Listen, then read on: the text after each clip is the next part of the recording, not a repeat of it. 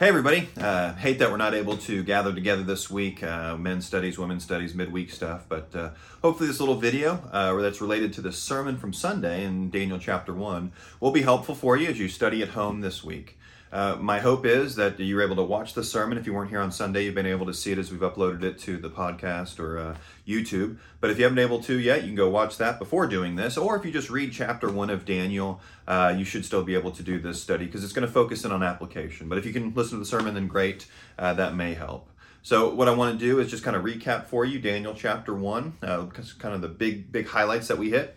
And then some application questions that actually Heather's come up with, and very helpful and insightful questions for us to consider and for you to consider at home, either by yourself or with others, and just kind of think through how to apply Daniel chapter 1. So Daniel chapter 1, of course, you remember that God had promised, had said that if the nation of Israel, if they would follow him and obey him, then he would be their God and they would be his people and they would enjoy the promised land. But if they disobeyed and they went after other gods and they married those who were worshiping other gods and they disobeyed the Lord their God, then he would bring judgment on them. And he prophesied this multiple places, and the prophets would come and warn the nation of Israel and warn those evil kings. And so we saw, of course, the kingdom went from, we had the time of the judges, if you'll remember, where God would raise up these judges to deliver the nation of Israel from those around them, and then they would thank God, and then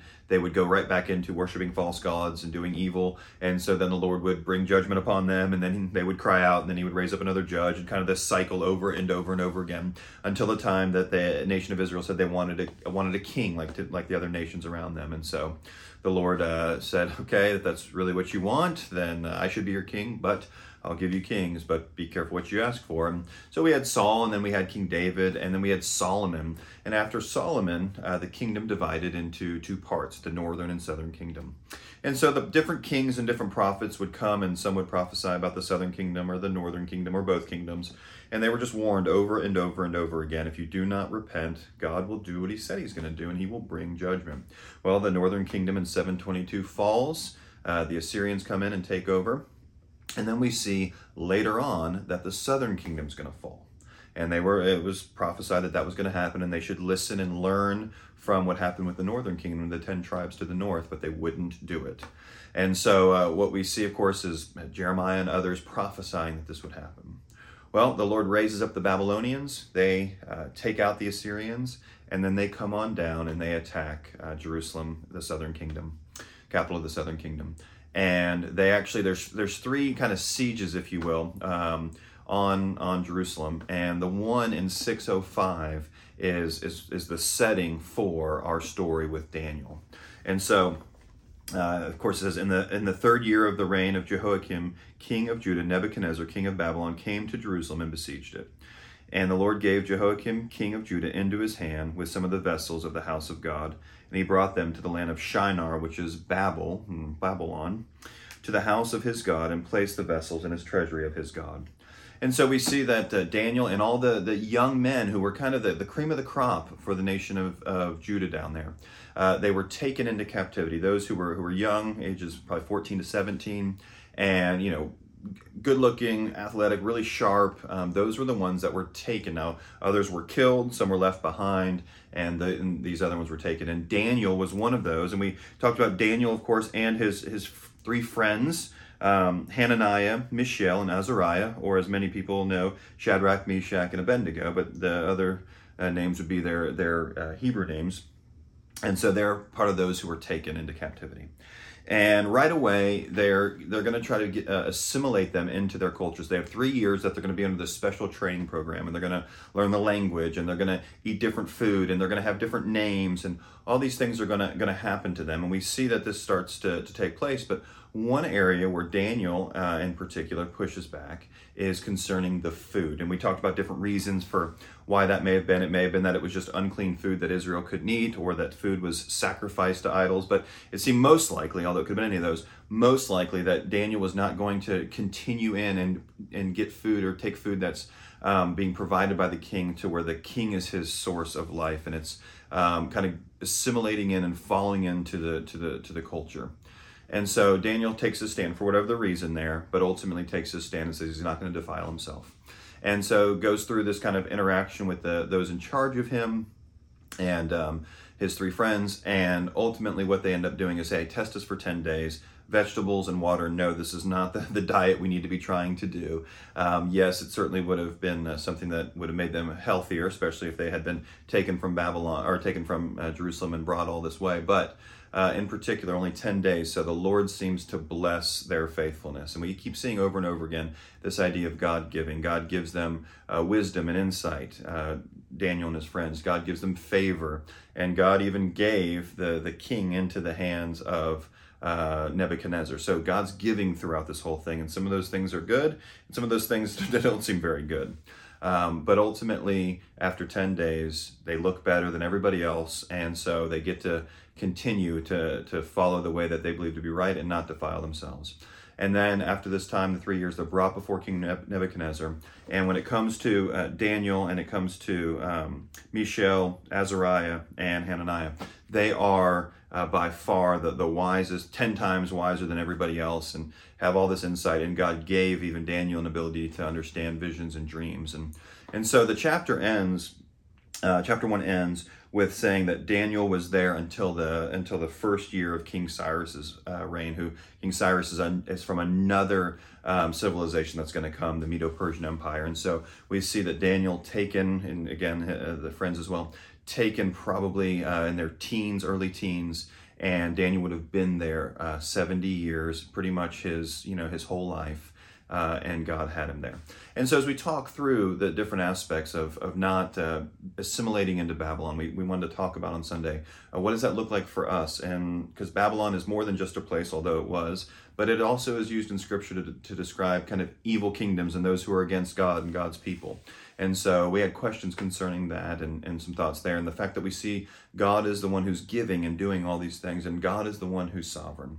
So let me read to you a few application questions for you to work through. And you can pause the video and discuss these and move on. And I'll try to send out maybe a copy typed of this. But if you've got that, then great. If not, then I didn't get it out to you. But here's some things.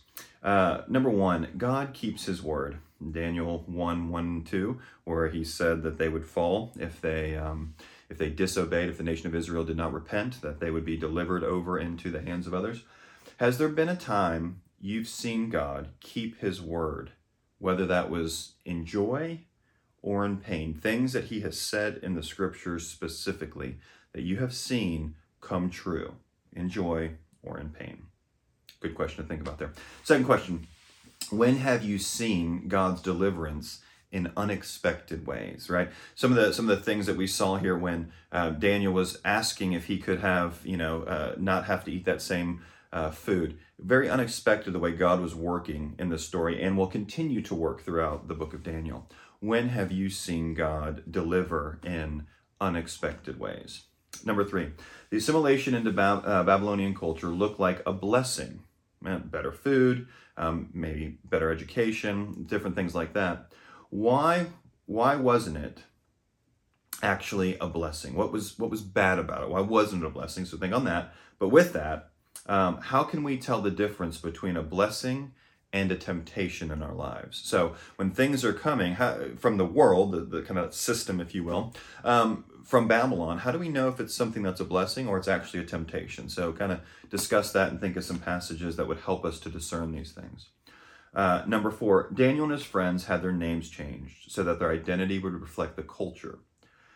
How has our culture tried to go after our identities as Christians?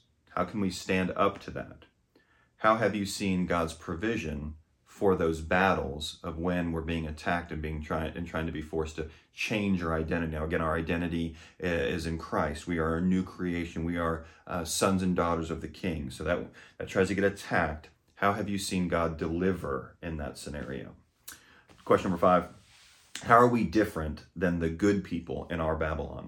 One of the things I said is, all nations are against our God. There's no nations that are truly pro-Jesus, okay? So all nations are against God. And so Babylon, that means whether you are conservative or you're more liberal or wherever you land, you're still, that system, that group, that nation is still against God and his anointed one ultimately.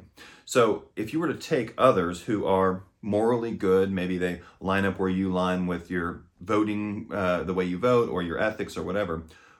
How are you different from them? Or as the question puts again, how are you different from the good people in our Babylon today? Good people who do not know the Lord, good people who maybe worship another God, but they're still good people. What is different about you? Okay, that'll be the next question. Last one. Where have you placed your faith this week? What have you learned from Scripture? And are you walking as if you believe it? Okay, so talked about kind of the head, the heart, and the hands idea. So we know things, right? We read them in the Bible and we know them. And then the question is, okay, I know this, but do I actually believe it? And then if I believe it, how am I embracing it? How's it coming out? So where are you placing your faith this week? What are you trusting in? What have you been learning in the Scriptures this week? And then how are you walking as if you actually believe it and you're embracing it, okay? So there's some 6 questions for you. Thank you again, Miss Heather, for helping us with some of those. And my hope is that this will be helpful for you as you consider and study Daniel more. Look forward to getting into chapter 2 this coming Sunday. And so keep reading, keep praying, keep studying, and look forward to seeing you guys soon. Love you all.